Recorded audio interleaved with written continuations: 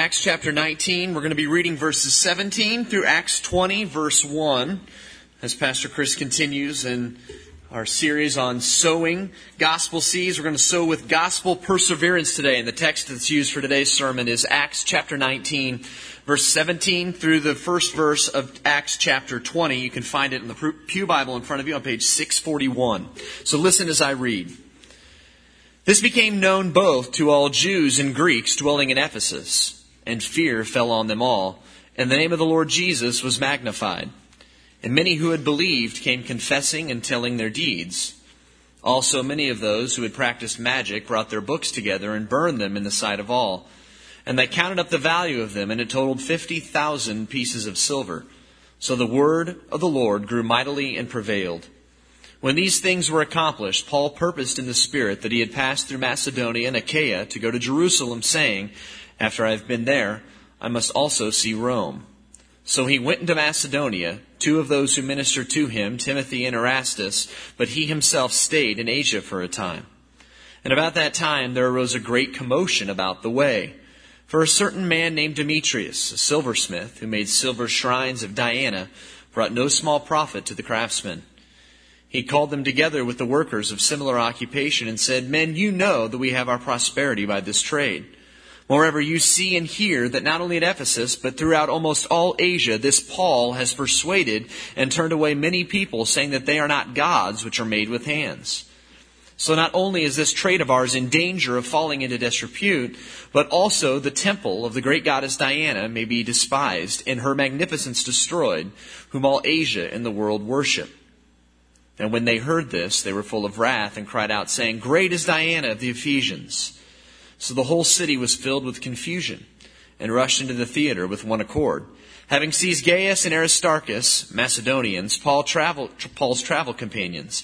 And when Paul wanted to go into the people, the disciples would not allow him. Then some of the officials of Asia, who were his friends, sent to him pleading that he would not venture into the theater. Some therefore cried one thing and some another, for the assembly was confused, and most of them did not know why they had come together. And they drew Alexander out of the multitude, the Jews putting him forward, and Alexander motioned with his hand and wanted to make his defense to the people. But when they found out that he was a Jew, all with one voice cried out for about 2 hours, Great is Diana of the Ephesians. And when the city clerk had quieted the crowd, he said, Men of Ephesus, what man is there who does not know that the city of the Ephesians is temple guardian of the great goddess Diana and of the image which fell down to Zeus? Therefore, since these things cannot be denied, you ought to be quiet and do nothing rashly. For you have brought these men here who are neither robbers of temples nor blasphemers of your goddess. Therefore, if Demetrius and his fellow craftsmen have a case against anyone, the courts are open and there are proconsuls. Let them bring charges against one another. But if you have any other inquiry to make, it shall be determined in the lawful assembly. For we are in danger of being called in question for today's uproar, and being no reason which we may give to account for this disorderly gathering. And when he had said these things, he dismissed the assembly. After the uproar had ceased, Paul called the disciples to himself, embraced them, and departed to go to Macedonia. Heavenly Father, we come to you this morning. We thank you for your word. We thank you that we can just have been inundated with Scripture and talking about sowing gospel seeds over the last month and our missionaries and our missions conference and faith promise giving and commitments. And Lord, we ask that you would continue to work in our lives and open our hearts and minds to sowing gospel seeds wherever we are and to learn lessons that we can apply to our lives directly and daily.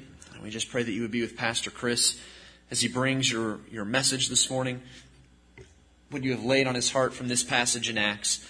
Help us to have open hearts and minds and to learn from them. In Jesus' name, amen.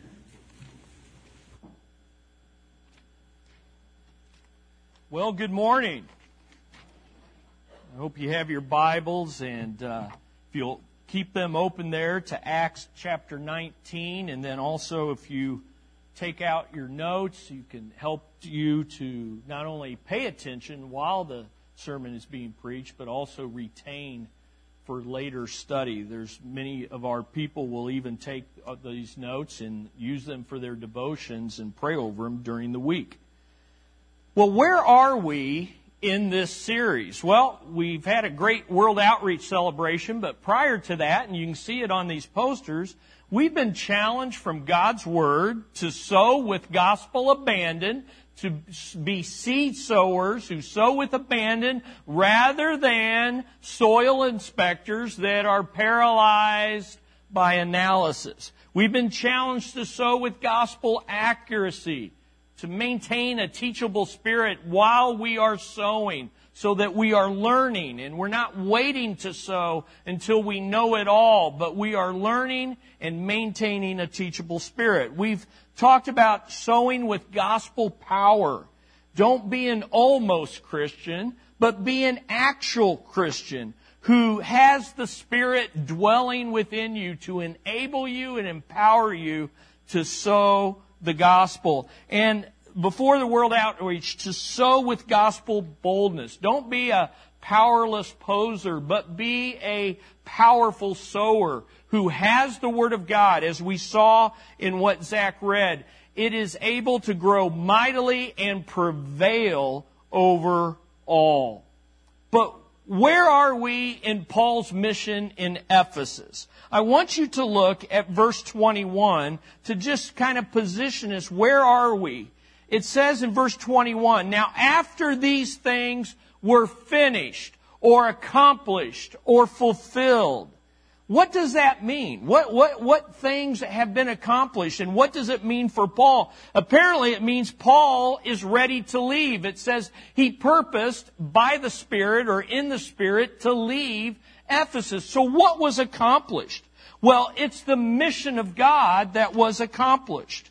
This word, fulfilled or finished or accomplished, is used throughout Acts when the mission of God has been fulfilled. So how do we know when God's mission is being fulfilled and what God wants is being done? Well, it's what precedes this. It's really Acts 19, 8 through 19. It's the fact that spiritual conversion is taking place. The church of Ephesus has been planted through evangelism.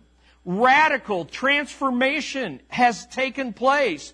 The church was established as the Word of God grows mightily. And the church has experienced geographical expansion as other churches were multiplied through missions. And that's what's taking place. And Paul knows when that's taking place, the mission is being accomplished, and I can move on to Macedonia, Jerusalem, and ultimately to Rome.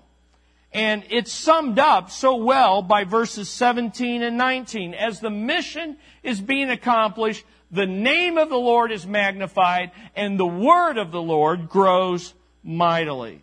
So, where are we as a church in regards to God's mission? That's something we as leaders and members need to constantly be asking ourselves. And we still have work to do as LifeBridge in all three of these areas. We need to do a better job at evangelism.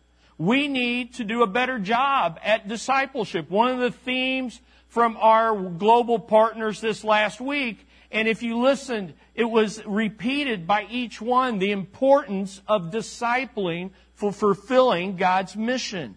We need to do a better job at missions. I think we do a great job in celebrating that, in engaging and mobilizing, but we can do better. And here's the thing. God willing, this past week, God has worked in your hearts to where you've made some commitments.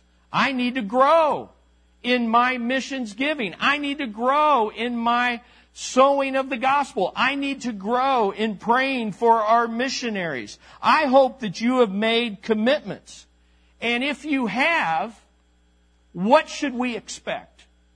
What should we expect now that we had this great celebration and we've made these commitments? Well, we should expect the same thing that Paul and the church of Ephesus encountered in this chapter, and that is opposition and cultural confusion. Notice how this plays out. In verses 17 through 20 that Zach read, there is gospel transformation taking place. In verses 21 through 22, because God's mission was being fulfilled, the Spirit was leading Paul on to Macedonia, Jerusalem, and ultimately Rome. He is so confident of what God is doing, he even sends ahead 2 of his best team members to pave the way. And then notice in chapter 20, verse 1, the last verse that Zach read, he goes to Macedonia. He goes there. But there's 20-some verses in between there. What happens in between? And what happens is opposition and persecution to God's mission advancing. So here's what I want you to see. What happens after we sow gospel seeds? Gospel transformation always results in opposition and persecution. You can mark it down. Every time God makes an advance with the gospel, Satan seeks to counterfeit it and counterattack with it. And that's what's happening here. As a church, we can expect, and you as individuals, as a married couple, as a family unit, you can expect, after this World Outreach celebration, after your emotions have been moved, after your intellect has gained greater understanding, after your will has made a decision to move forward, you can expect opposition. And God wants us to be ready for it. Amen? And it's no accident that this passage is here right after our World Outreach celebration. And so this morning, I want to give you 4 truths about sowing with gospel perseverance, because that's what it takes. It takes persevering in spite of opposition and persecution. And Paul did persevere, because in spite of all that happens that we're going to see today, he's in chapter 20, verse 1, he still goes to Macedonia. So let me give you 4 truths for sowing with gospel perseverance. And here's the first one. Gospel transformation is the result of gospel proclamation.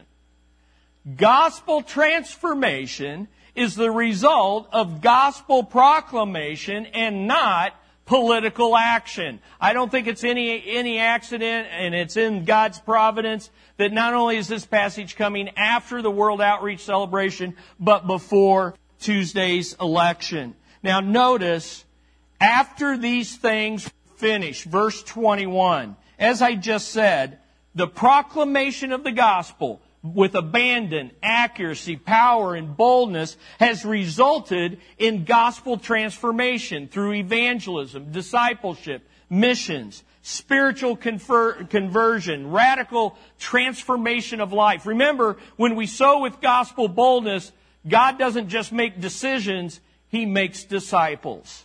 And there's been geographical expansion. There's a reason why there's a letter to Colossae. It's because the church of Ephesus expanded out into other cities and other regions. There's a reason why Paul wants to go to Jerusalem, on to Rome, because Rome represents the uttermost parts of the world. There is expansion taking place.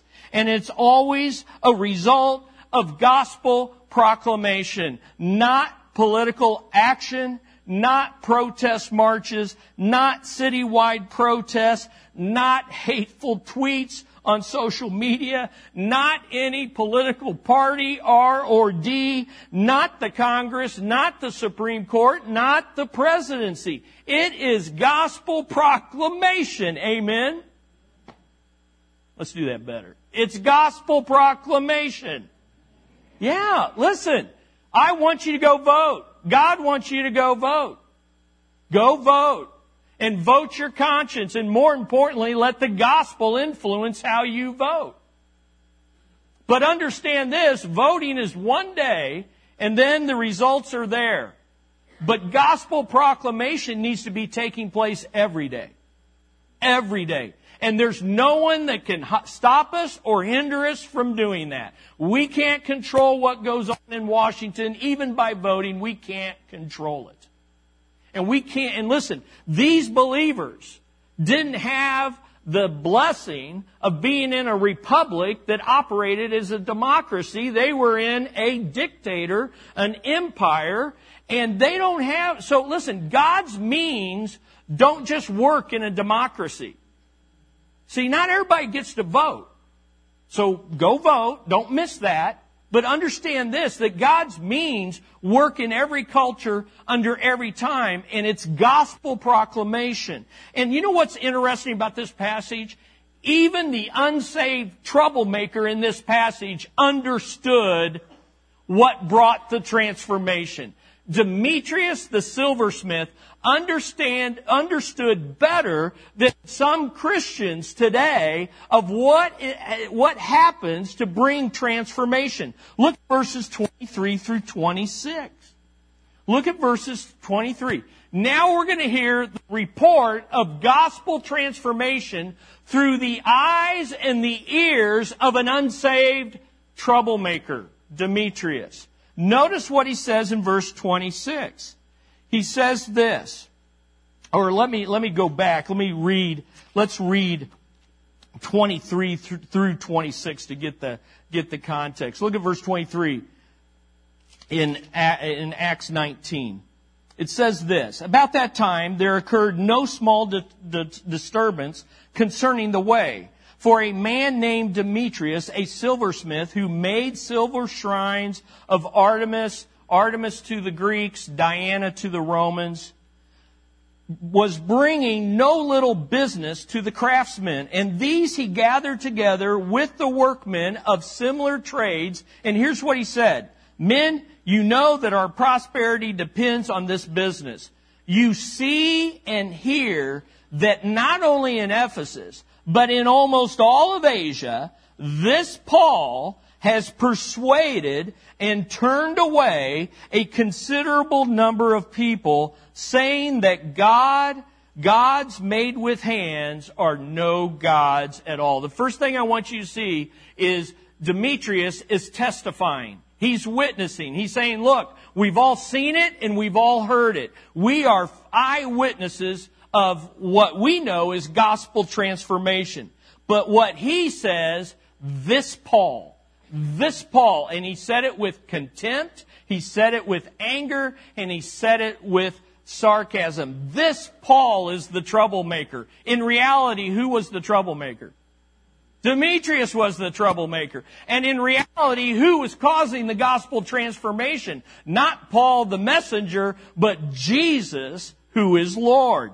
But he's testifying to the power of the gospel. And he says, this Paul, missing that it's the mighty God and the risen King he proclaims. And then he says, this Paul has persuaded. That's the very same word that Luke has already used in verse 8 to describe gospel conversion. He's basically saying, look, people are getting persuaded. People are getting converted. Evangelism is taking place. And then he says, not only are decisions being made, but he says disciples are being made, because not only are they persuaded, but they're being turned away. And that word turned away is very, very important, because it means to be moved from one position to another. It means to have one way of thinking to a new way of thinking. From one way of life to a new way of life. To one viewpoint on your sin to a new viewpoint on your sin. Basically, Demetrius doesn't know it, but he just described repentance. A change of mind that leads to a change of life. And he says not only is this happening, but it's happening to a considerable number of people, to the degree that business in the idol making is going down. And not only that, but he sees the gospel expansion. He goes on and he says, you see and hear this not only in Ephesus, but in almost all of Asia. That is practically the same description that Luke makes in verse 10. Here's my point. Even this unsaved man who's causing trouble for the way of God understands that gospel proclamation results in gospel transformation. So please persevere in proclaiming the gospel. Now here's the second truth I want you to see. Because even though lost people may recognize this, it doesn't mean they believe it, much less like it. So here's the second truth for persevering. Number 2, gospel transformation leads to opposition. Gospel transformation leads to opposition from the world and the ruler of this world. That's why we have to persevere in doing it. That not only is God bringing about transformation, we get excited about that, but as He's doing that, the devil brings opposition and the world system brings opposition. So we should expect it and persevere. Now, in this passage, the opposition that we're going to face is described. There's 3 kinds of opposition that we're going to face. You're going to face it. I face it. We all are going to face it. 2 of the kinds of opposition are seen in the passage. 1 kind of opposition is unseen because it's always unseen. And so let's take a look at the opposition that we can expect. Number 1, personal opposition. You should expect, when God's doing a work in your life, you should expect and commit to persevering through personal opposition. Now, we see the personal opposition in a man by the name of Demetrius. Look at verses 24 and 25 again. For a man, an individual, named Demetrius, a silversmith who made little shrines of Artemis. I almost brought some of my Royals bobbleheads. I've got a little miniature shrine to Kauffman Stadium that I could have brought. These are the things they're making. They're making these little shrines to this great temple and the great goddess of Artemis. And this guy makes a lot of money from it, bringing no little business to the craftsmen. And these he gathered with the craftsmen of similar trades. And here's what he said: men, you know that our prosperity depends on this business. We're living the good life, and the good life comes from selling these trinkets of false worship to a false goddess. And this gospel proclamation and transformation is bad for business. That's what he's saying. Now, you've got to understand, when individual people understand that the gospel is beginning to transform your life, they're going to push back. And it's going to come from those who know you best. It's going to come from those you work with. It's going to come from family members, extended family members at Thanksgiving gatherings, at Christmas gatherings. It's going to come in the workplace. It's going to come. Because when the gospel begins to reorder your spending, family doesn't like that. Some of you have experienced, why are you giving so much to that church? Well, you don't understand. I'm not giving it to the church. I'm giving it to the Lord who gave me His all.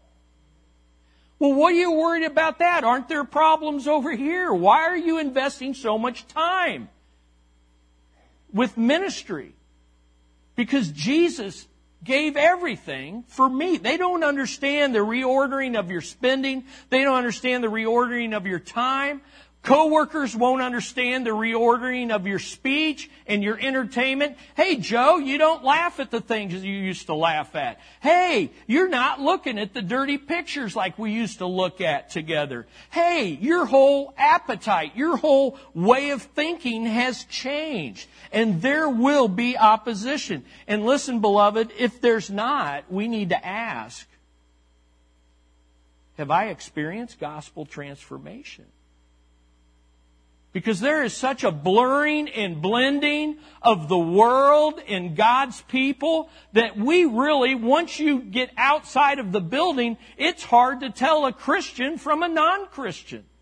And I'm not talking about legalism and rules and hair length and hair flips like I just saw. I'm not talking about that. I'm not talking about those external things. I'm talking about a change of the heart that begins to reorder what entertains me, what attracts me. It changes my hunger and my desire. I'm around the world because I need to be a witness, but I long to be around God's people. I want Christian friends as well as unsaved friends. So there's personal. But here's what I want you to really see. Not only personal opposition, I want you to see cultural opposition, cultural opposition, because this individual takes it to a corporate mob level in verses 26 through 29. So in 26, he gathers his people around and he tells them what they're all seeing. And then he says this in verse 27. Not only is there danger that this trade of ours fall into disrepute, a personal issue, but also that the temple of the great goddess Artemis be regarded as worthless, and that she whom all of Asia and the world worship even be dethroned from her magnificence. You see, the opposition grows from a personal level to an enraged group of businessmen into a mob action that fills the street, and they march down the street of Ephesus to the amphitheater that was at the end of the street that has been excavated by archaeologists, and they know holds at least 25,000 people. Now, we don't know how many people followed this mob, but it was in the midst of a festival celebrating this goddess. And so very likely this theater is filled with 25,000 people. You say, how many is that? Well, it's more than the Sprint Center, but less than the K. It's a lot of people. But what I want you to see is, why are they so enraged? They're enraged because the gospel has influenced so many individuals. And all it takes is it doesn't take everyone. It just takes a little leaven to influence a group. It has influenced so many people that are not just decisions for Christ, but disciples for Christ, that the culture of the city is threatened to be changed and transformed by the gospel. Is that not glorious? And so what I want you to see is that the city of Ephesus was the epicenter of the false cult of the goddess of Artemis. She was called Artemis the Great, the Magnificent of the Ephesians. The citizens of Ephesians in this passage are called the guardians, not of the galaxy, guardians of the temple of Artemis and the statue of Artemis. And the thing that stood out about this statue is a meteor had fallen from the sky, and some craftsman had taken the meteor and molded it into an image of Artemis or Diana, who was a statue of fertility with multiple breasts upon her as a woman, and just immoral and debauchery. And yet this meteor was worked into the statue in such a way that the myth and the superstition was that Diana herself had fallen out of the sky. This statue had fallen out of the sky. Now, how important was this false goddess, this statue, this temple to the city? Well, Ephesus was the capital of Asia, and it influenced all of Asia, and it even influenced the entire world, because this temple was one of the 7 wonders of the world. The worship of Artemis was the economic engine of Ephesus. The temple of Artemis was the banking center of the city. The statue of Artemis was the basis of their civic pride. The cult of Artemis was filled with immorality, paganism, demonism, and every sort of depravity that bound the culture and the citizens of this city in their sin and in their unbelief. This is Ephesus. So if the goddess of Artemis was so great and made the city so powerful, why was 25,000 people, why were they so scared? Well, here's why. Look at verse 27. Look in your Bible and see in verse 27, the false worship was being discredited, which was bad for the craftsmen. The actual trade of theirs. I mean, if God is the living God and Jesus has risen from the dead and He's alive, why do I need to buy your trinkets anymore? Don't need them. Don't need them. And so the business was being discredited. The false temple was being debunked, which was bad for the city. but also the temple of the great goddess Artemis be regarded as worthless. The idea was, again, if my God is risen and seated at the right hand of the Father, I don't need to go to your temple, and I don't need to see your meteor statue thing. Okay?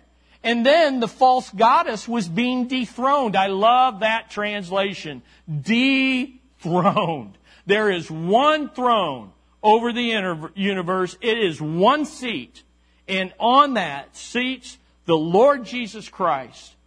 And He is there, and He is Lord in this passage. The whole world indeed worshiped.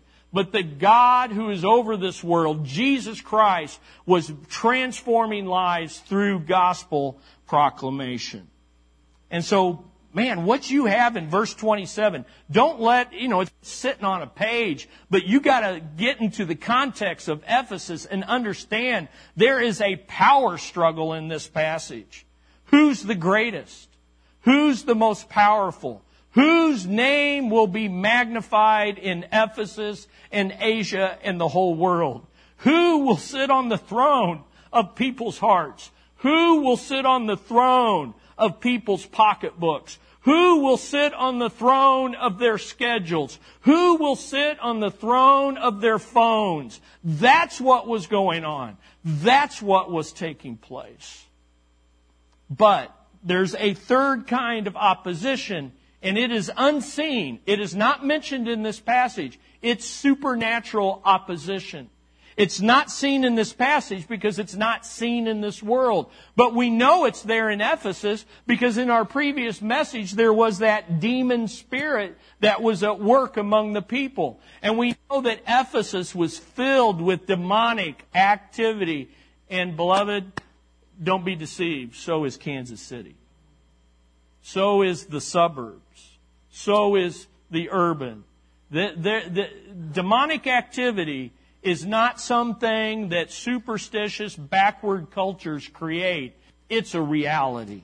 And that's what's taking place here. Who was the one that was ultimately behind all this? Was it George Soros on the left? Was it the KKK on the right? Was it just Demetrius? No. It's the devil, folks. It's the devil. A real and powerful ruler over this world. Satan is never mentioned, but we know that his demons were there. And listen, you know how we know this? We know it from the Bible, but you know what's cool about this? We know it from a letter Paul wrote to the Ephesians. So later, Paul writes to the Ephesians, and he says, I want you to understand who the real enemy is. And so here's what he says in Ephesians 6. You can turn there in your Bibles if you like. Ephesians 6, 10 through 12.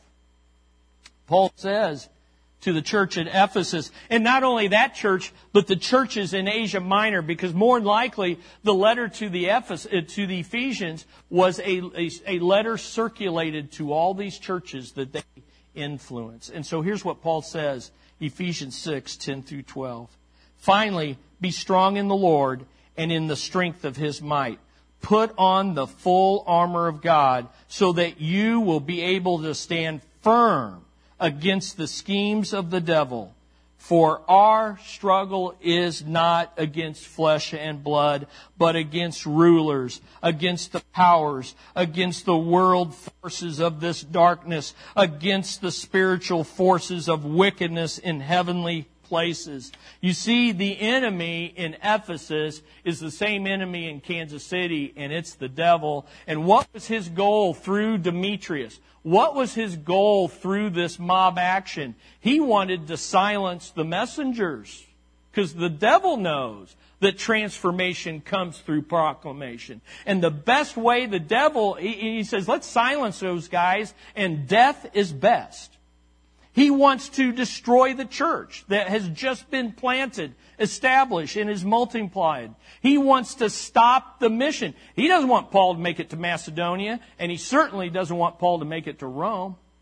He wants to keep the lost enslaved in their blindness, because you see, Satan blinds the lost to the glory of Christ. Listen to 2 Corinthians 4:3.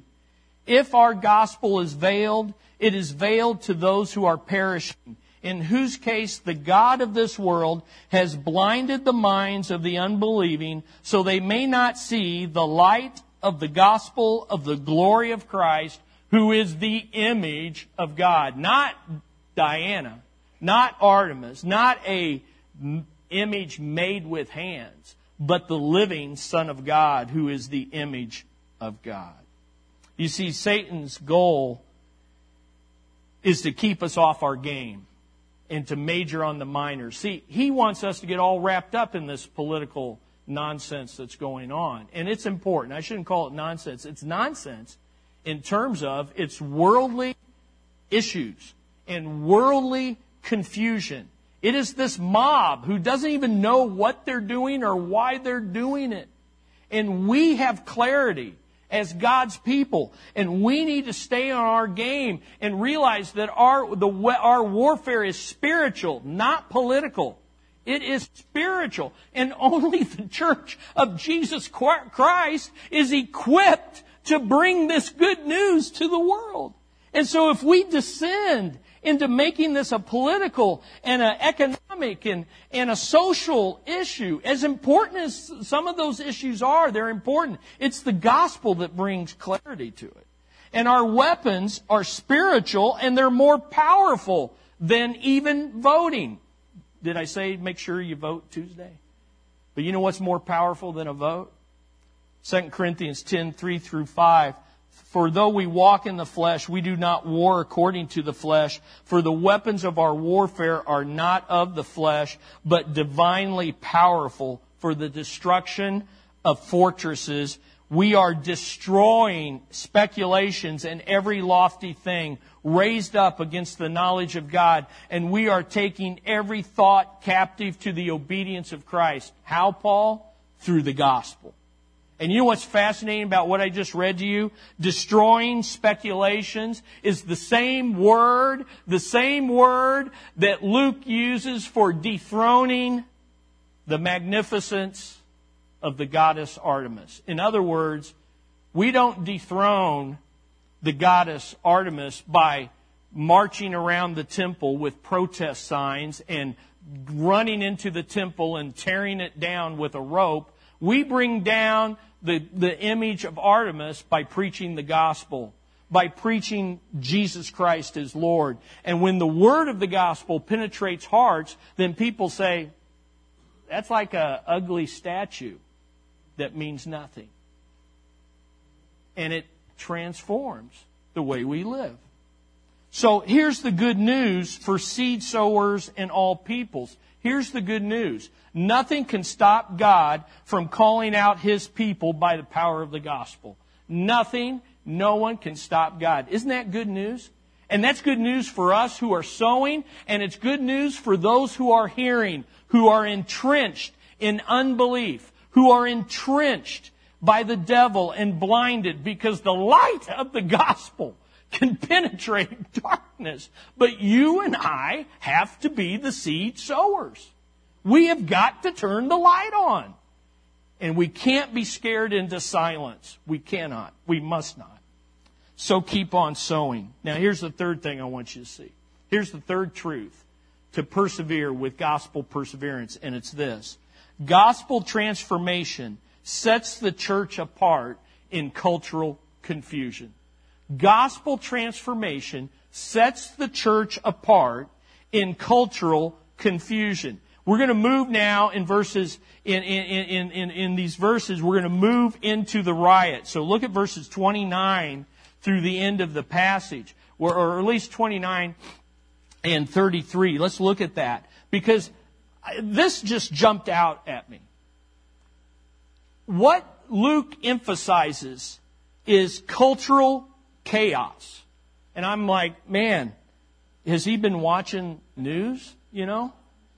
In verse 28, the craftsmen are filled with rage and they begin to chant, "Great is Artemis of the Ephesians. Great is Artemis of the Ephesians." And in verse 29, the city is filled with confusion as they rush to the amphitheater, flooding into this cultural center of the city. And then in verse 32, once the mob gets inside the stadium-like theater, some are shouting one thing, some another, for the assembly was in confusion, and the majority didn't even know why they were there.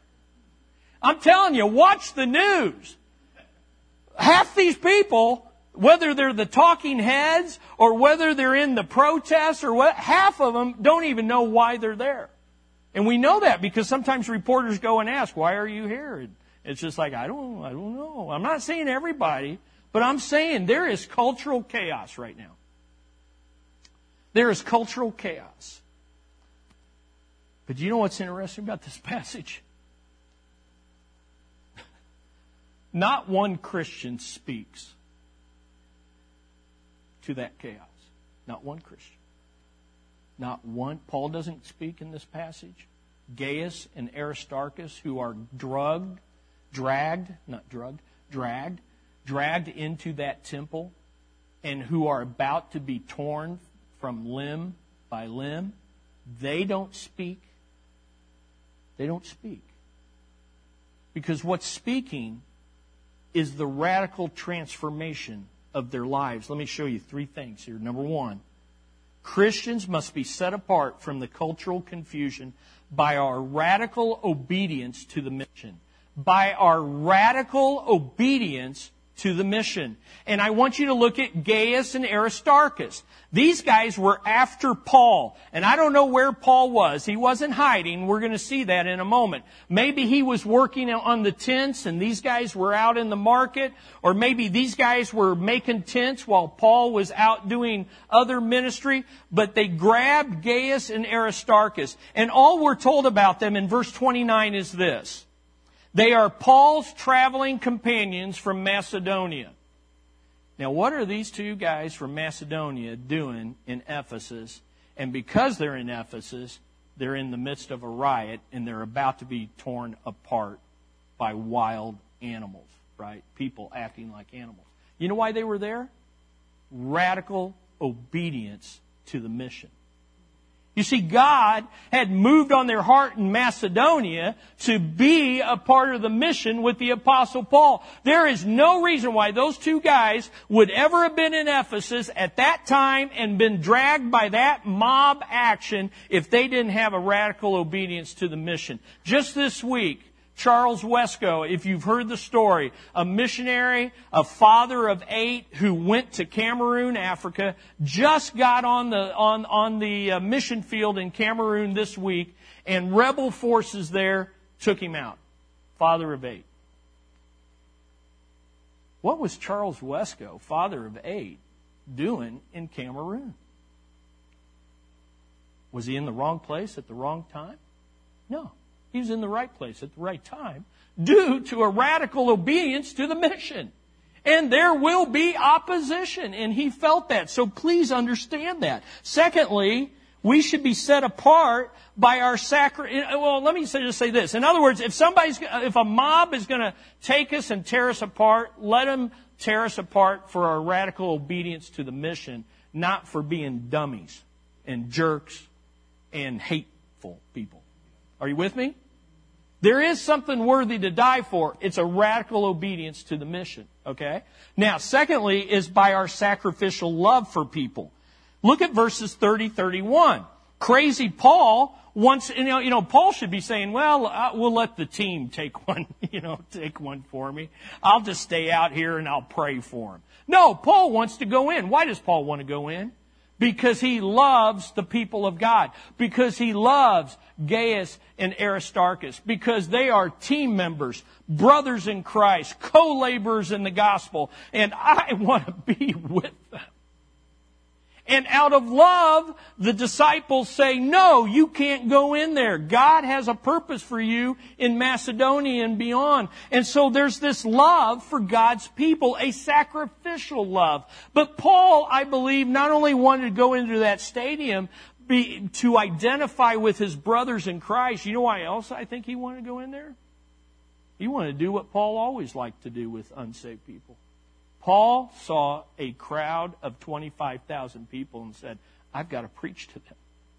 Yeah, but Paul, they want to kill you. Yeah, but they're in bondage to the devil. And my enemy is not Demetrius. It's not this crowd.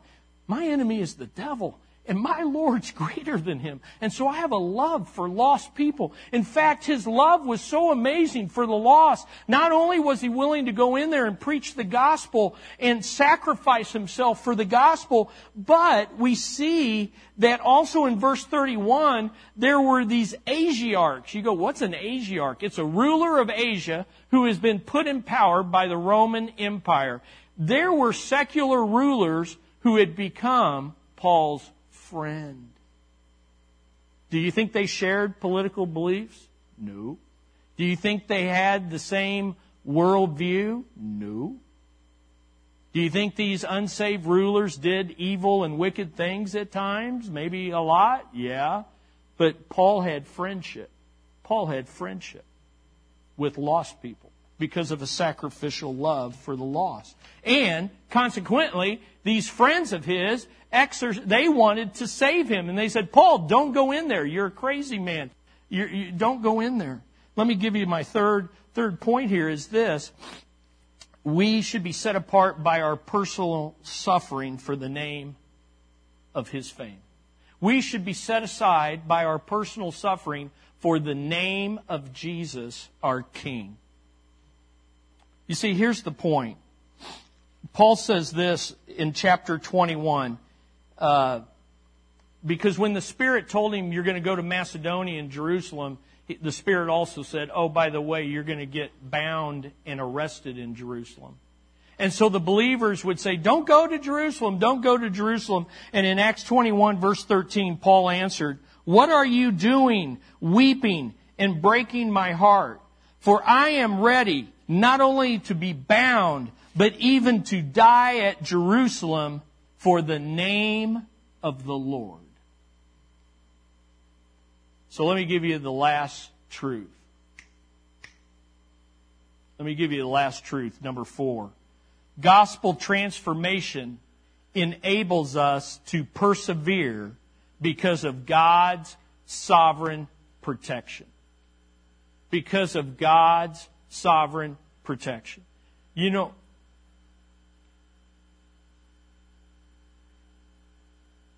what's interesting about this passage is not only do Christians never speak, not only is Satan never seen, but you know who else is never seen in this passage?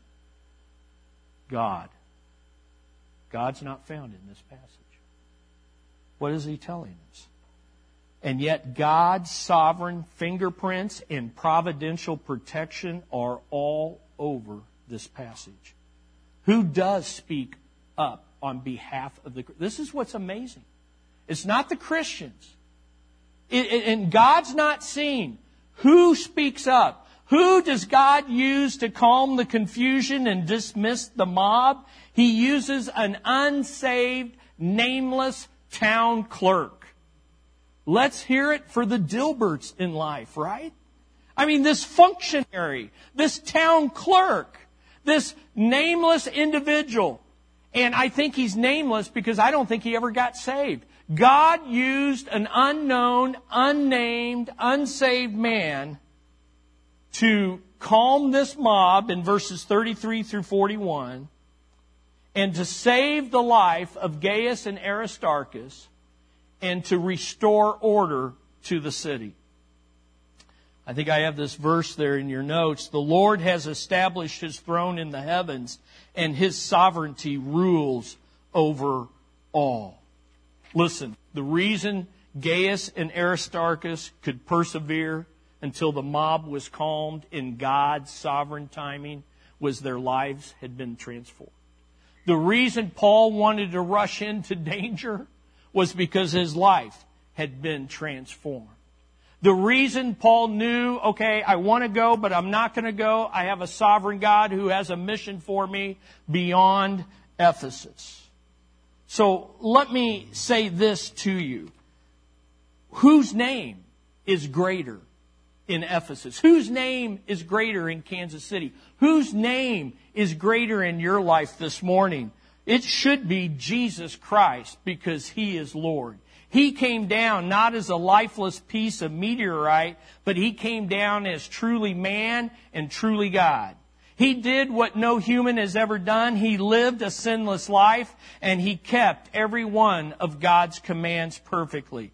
Unlike the devil and his false gods and goddesses, He didn't come to enslave people in their sins by adding to their sins. He gave His life to forgive our sins. And unlike any other god or goddess or any human being, after He died and was buried, He rose again from the grave to create new hearts in individuals and to grant the Holy Spirit so we could live transformed lives. But the good news keeps getting gooder, because Jesus Christ, once He rose, once He gave us the Great Commission, He ascended and sits at the right hand of the Father, and He reigns and rules over this cultural chaos, over this election on Tuesday, and over your life and your struggles and your opposition. He rules over all.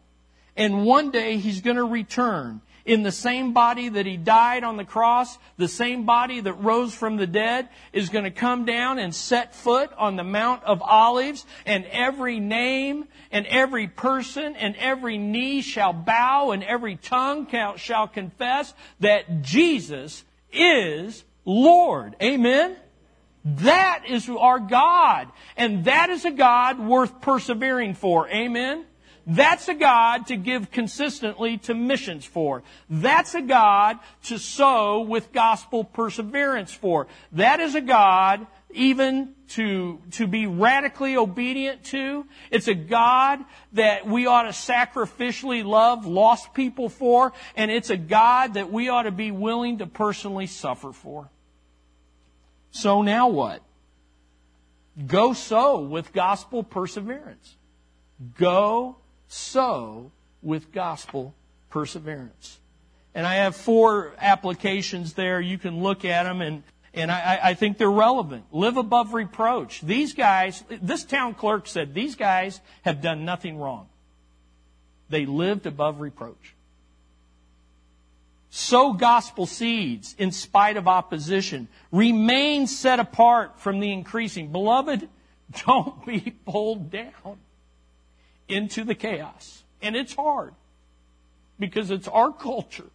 It's our country. It's issues that we struggle with. But we cannot get pulled into the chaos and the mob action and the hate. We need to proclaim the love and lordship of Jesus Christ. Amen? That's what we're called to do.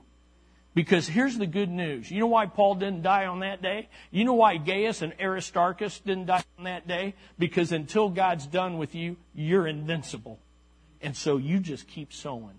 And LifeBridge, we keep sowing. Amen? All right, let's go to the Lord in prayer. I think it's obvious we can respond to this. Holy Spirit, I pray that you would move and work in our lives, that this wouldn't be business as usual, church as usual. Father, there's been distractions because the enemy does not want this message to penetrate our hearts. But your word is greater, your spirit is greater. And Lord, I pray that we will be set apart by transformed lives to penetrate our culture with love. May we respond as the praise team plays. In Jesus' name, amen.